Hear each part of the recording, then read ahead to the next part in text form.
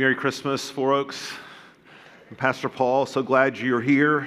Glad you've joined us. Thanks for joining us this evening. Can I just say you're all looking very reddish? Anyway, that would be my statement. Open your Bibles to Matthew chapter 1. If you don't have your Bibles, it's okay. We're going to flash the text right behind us. In case you don't know it, but it's my great pleasure to remind you, this is peak football viewing season. We have the playoffs coming up, the bowl games, the national championship. But unbeknownst to most of us, way back in April, before the season even started, something happened that went virtually unnoticed by most of us, maybe by even most football fans. And here it is. It's something that's turned out to be highly important for the current season. The San Francisco 49ers drafted Mr. Irrelevant. Now, Mr. Irrelevant, of course, is the traditional name given to the last pick each year in the NFL draft. And typically, we understand the last pick is destined for the practice squad or the scout team, or maybe they don't even get that far, they get cut. They are, after all, the last pick, right? Well, this year's Mr. Irrelevant, drafted back in April, was a guy named Brock Purdy. And for most of his life, Brock has had what we would call a solid but unspectacular career. He's sort of flown under the radar. He was a great high school player, but high school players are a dime or dozen, high school football players. Not many offers, though, from the college elite, but he did landed at Iowa State, where he had a pretty actually really good career, but not so good that people weren't sure that he would even get drafted. And so pick after pick after pick, and this year's draft went by. No Brock Purdy until the very last. There he was, Mr. Irrelevant. Well, he began the year as the third-string quarterback. And if you know anything about quarterbacks who are third-string in the NFL, their job is to wear that hat, right? They have the clipboard, and then they get the crud beat out of them every day in practice.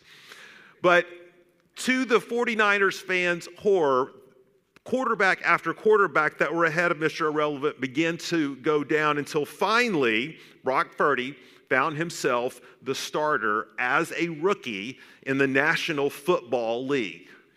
But not only that, he has proceeded to shock the world by repeatedly winning and has even thrusted the 49ers right into the middle of this year's playoff chase. We're anxious to see what will happen with them in this playoff race. But whether you know it or not, and maybe you're one who doesn't come to church that often, or maybe you do, but you're just not that familiar with the biblical stories, or even if you're super familiar with the biblical stories, there is a Mr. Irrelevant version in the Christmas story. Someone who is often overlooked, who gets passed over for let's be honest, the angels, the shepherds, Jesus, you have to throw him in there, Mary, right? But this person will surprise you with his role in the biblical drama. And of course, I'm talking about the man named Joseph.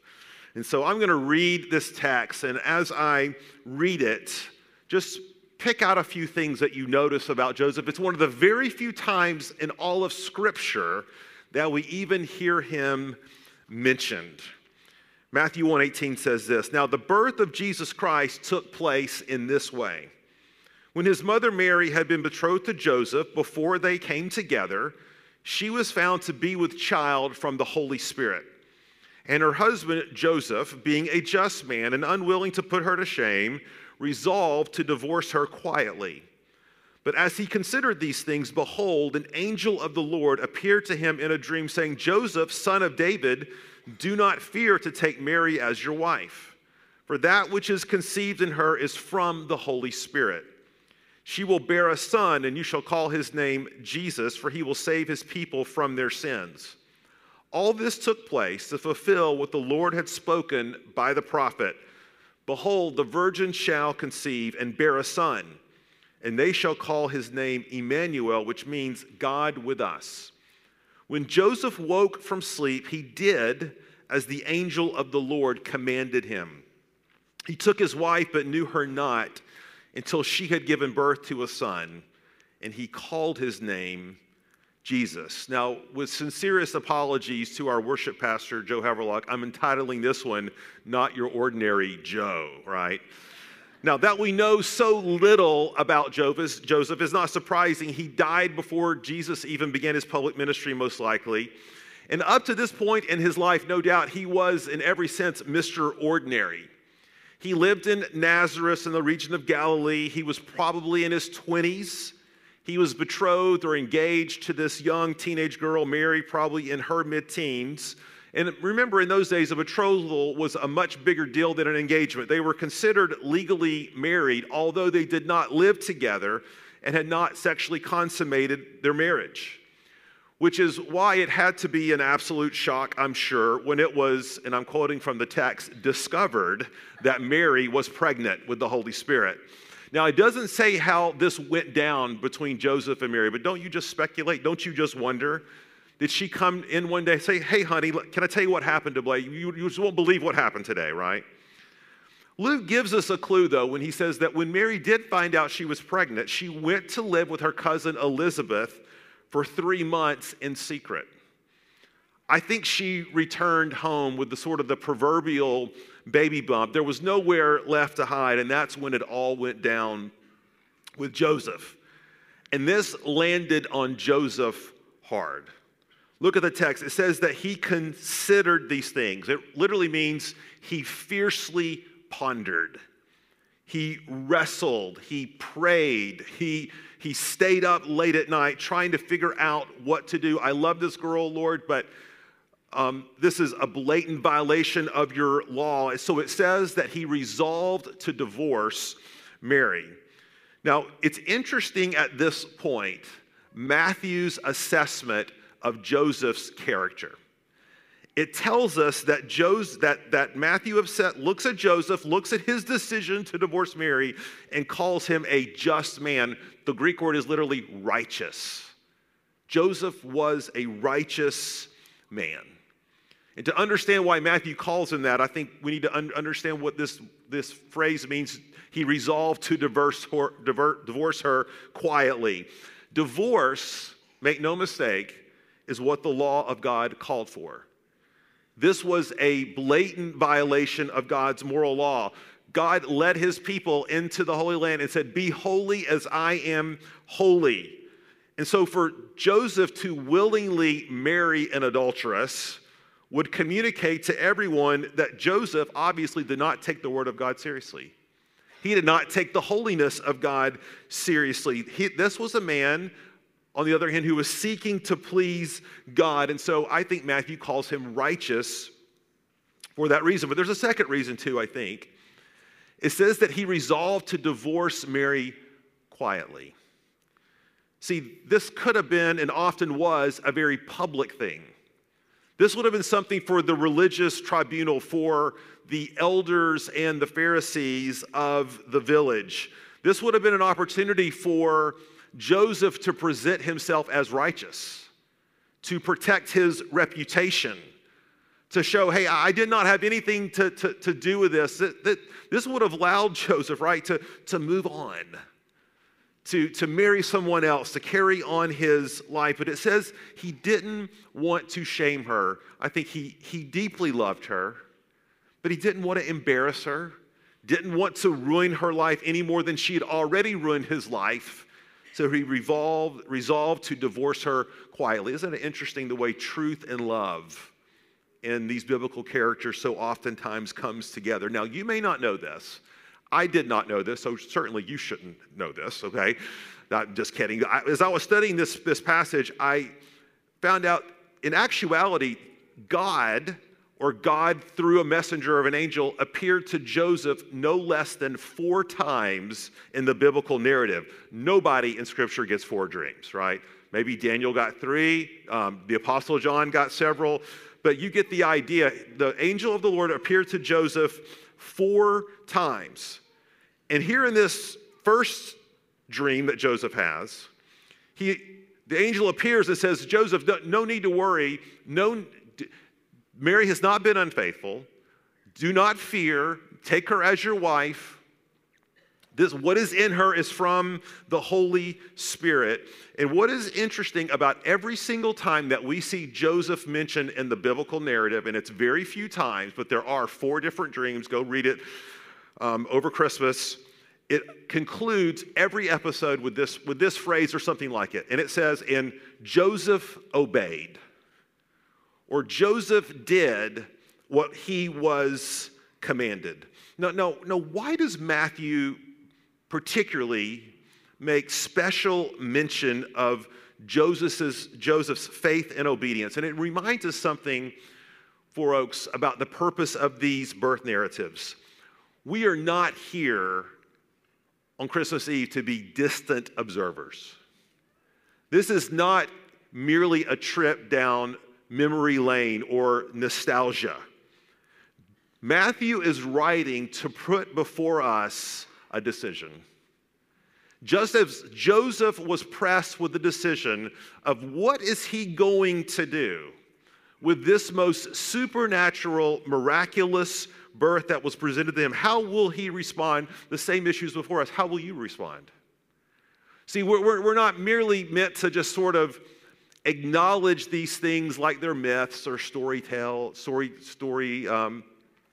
nursery rhymes or Good Richard's Almanac or something that inspires us, some mythology.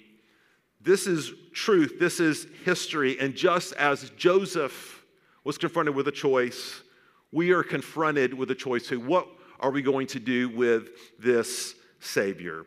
Now, as you consider your response, there's three things in this dream that Joseph had to wrestle with before he could come to Jesus. And make no mistake, Joseph was one of the very first converts of Christianity. He was one of the very first to entrust himself to the promises of God about this child. And these three things that he had to wrestle with are the same things, three things that we have to wrestle with. And I just want to mention them very quickly. Very grateful for Tim Keller and his insights on this passage.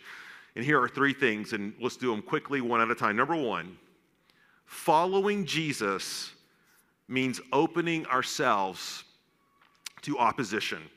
Now, we need to understand the magnitude of what God is asking Joseph to do here.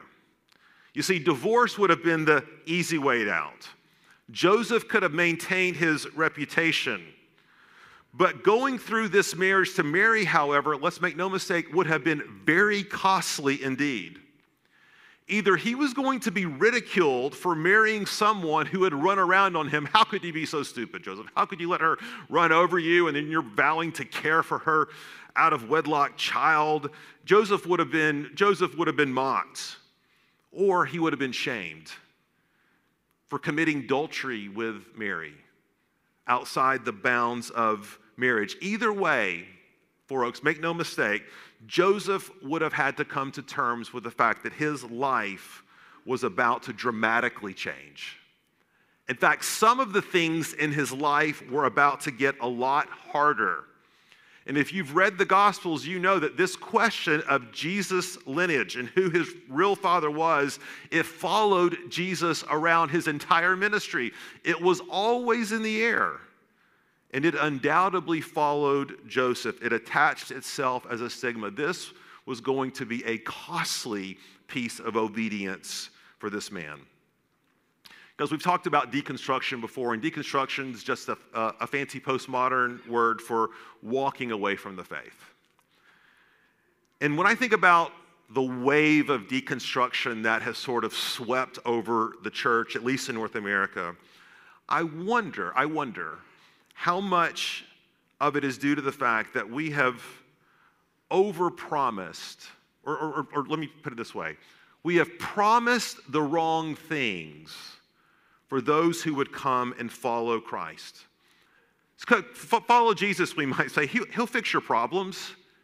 He'll give you a better life, a happier marriage, obedient children, a healthy body. He'll give you a successful business, a great vocation. But when the bottom drops out, which it always does in a broken world, have you noticed that? People walk away disillusioned, heartbroken, because they've embraced a faith that has promised the wrong thing. Maybe you can relate to that. When in reality, embracing Jesus has countless benefits, eternal benefits, which we're going to talk about here, but make no mistake, embracing Jesus oftentimes means embracing the path of suffering. It means walking as Jesus walked.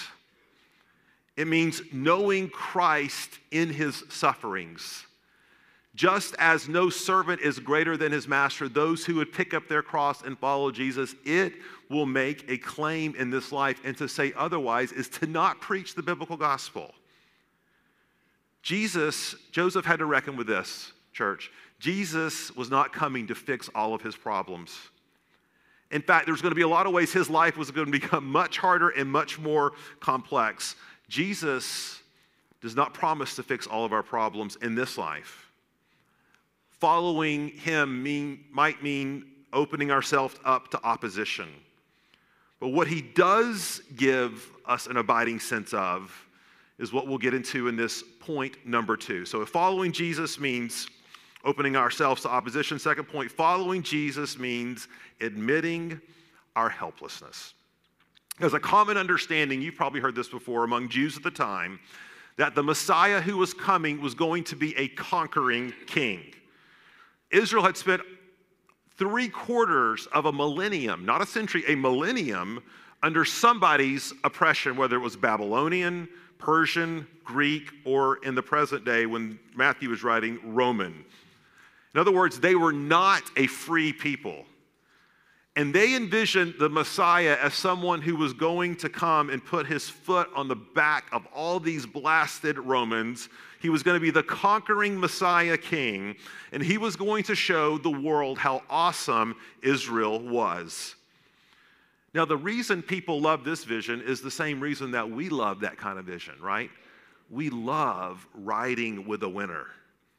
We love getting on the coattails of a front runner. We love to be on the side of the victor, the reigning power, the conquering king.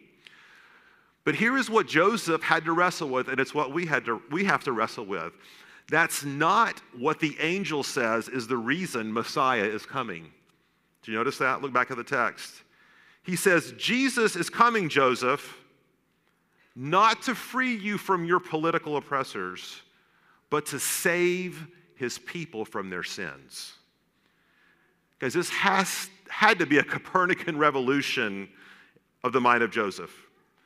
For him to come to realize, you know what, my biggest problems, in fact, are not out there. The angel is saying that my biggest problems are in here, in my heart. You see, so oftentimes we think, Pastor Paul, if something could just fix this mess in our lives, fix this mess in our nation, fix this mess in our culture, fix our mess in this world, we would be good. And for Oaks, what the gospel tells us is that we would not be good. Because Joseph's biggest problem, Israel's biggest problem, and our biggest problem is not cultural, it's not political, it's moral. Our biggest problem is our sin. If our biggest problem wasn't our sin, then the angel would not have said, this is why Jesus is coming, to cleanse you from your sins. See, our sin, not what's happening out there, there's plenty of sin there, but what's happening in here has separated us from our holy God. And we need a grace, we need a mercy, we need a covering, we need forgiveness. And if you are going to come to Christ just as Joseph was wrestling about coming to Christ, you're going to have to recognize, and this is so hard for us, especially as independent Americans, we're going to have to recognize we're not good enough. We cannot save ourselves. And guys, this is so much harder than when we think, right? It's very hard to admit our helplessness. See, admitting our helplessness means we have to give up control. And to give up control means that we're letting go of our claim of self-determination or using our own standard of measurement to decide how good we are or how not good we are. And Jesus wants to make very clear, Matthew does here through Jesus, he's coming to save you. He's not just coming to save you from the sin of your oppressors, he's coming to save you from your sin. And so following Jesus means opening ourselves to opposition. It means admitting our helplessness. And lastly, and then we'll be done, following Jesus means submitting to his lordship. The text tells us that the angel told Joseph what he was to name the baby. Joseph, you're to name the baby Jesus, which means our God saves. Now, why was that such a big deal? It seemed like an honor, right? For the angel or for God to name your baby. Well, imagine when Susan and I had our first baby, if the attending nurse or doctor came around and asked us what we wanted to put on the birth certificate. And we gave them the name, and they said, no, we don't think you should put the name James Kelly Gilbert. That's our one boy. We think you should put the name Tom Cruise, right?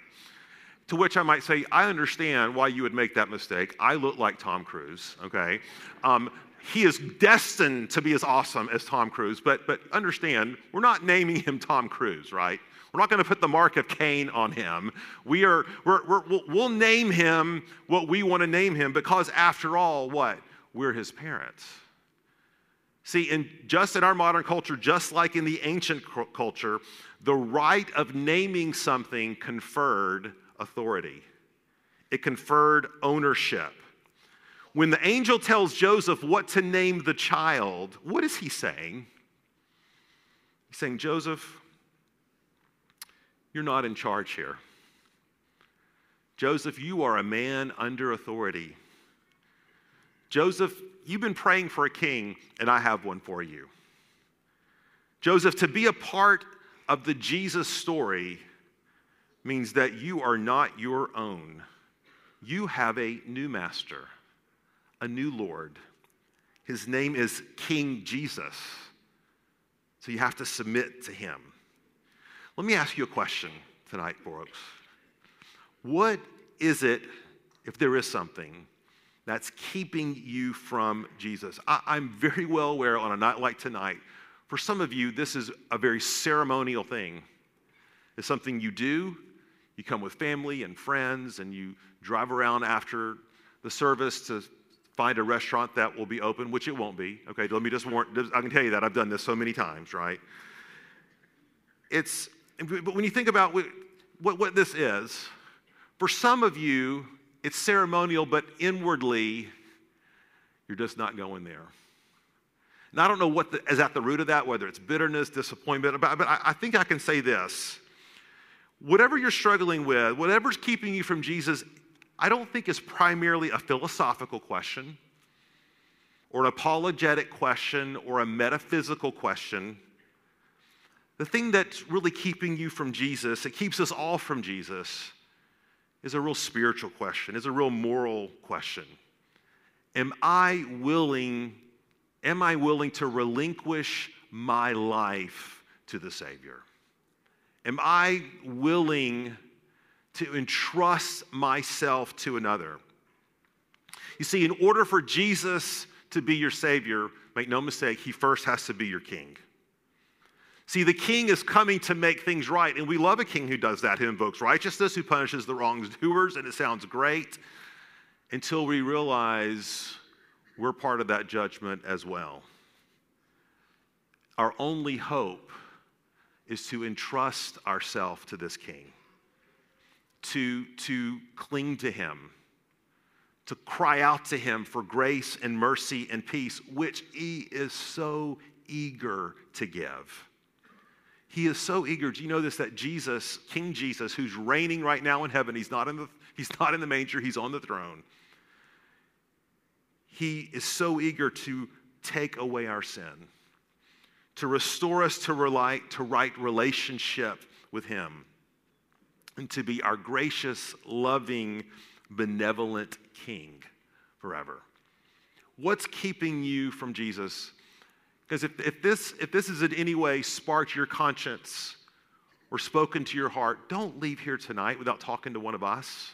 There'll be some pastors and elders here up front. Don't let this just pass by as simply another nostalgic marker on a Christmas Eve in the year 2022. Make no mistake, there is a call in this passage, a claim that it makes, that Jesus Christ in the manger is indeed Jesus Christ, King of kings and Lord of lords, who calls you to himself. Let's pray.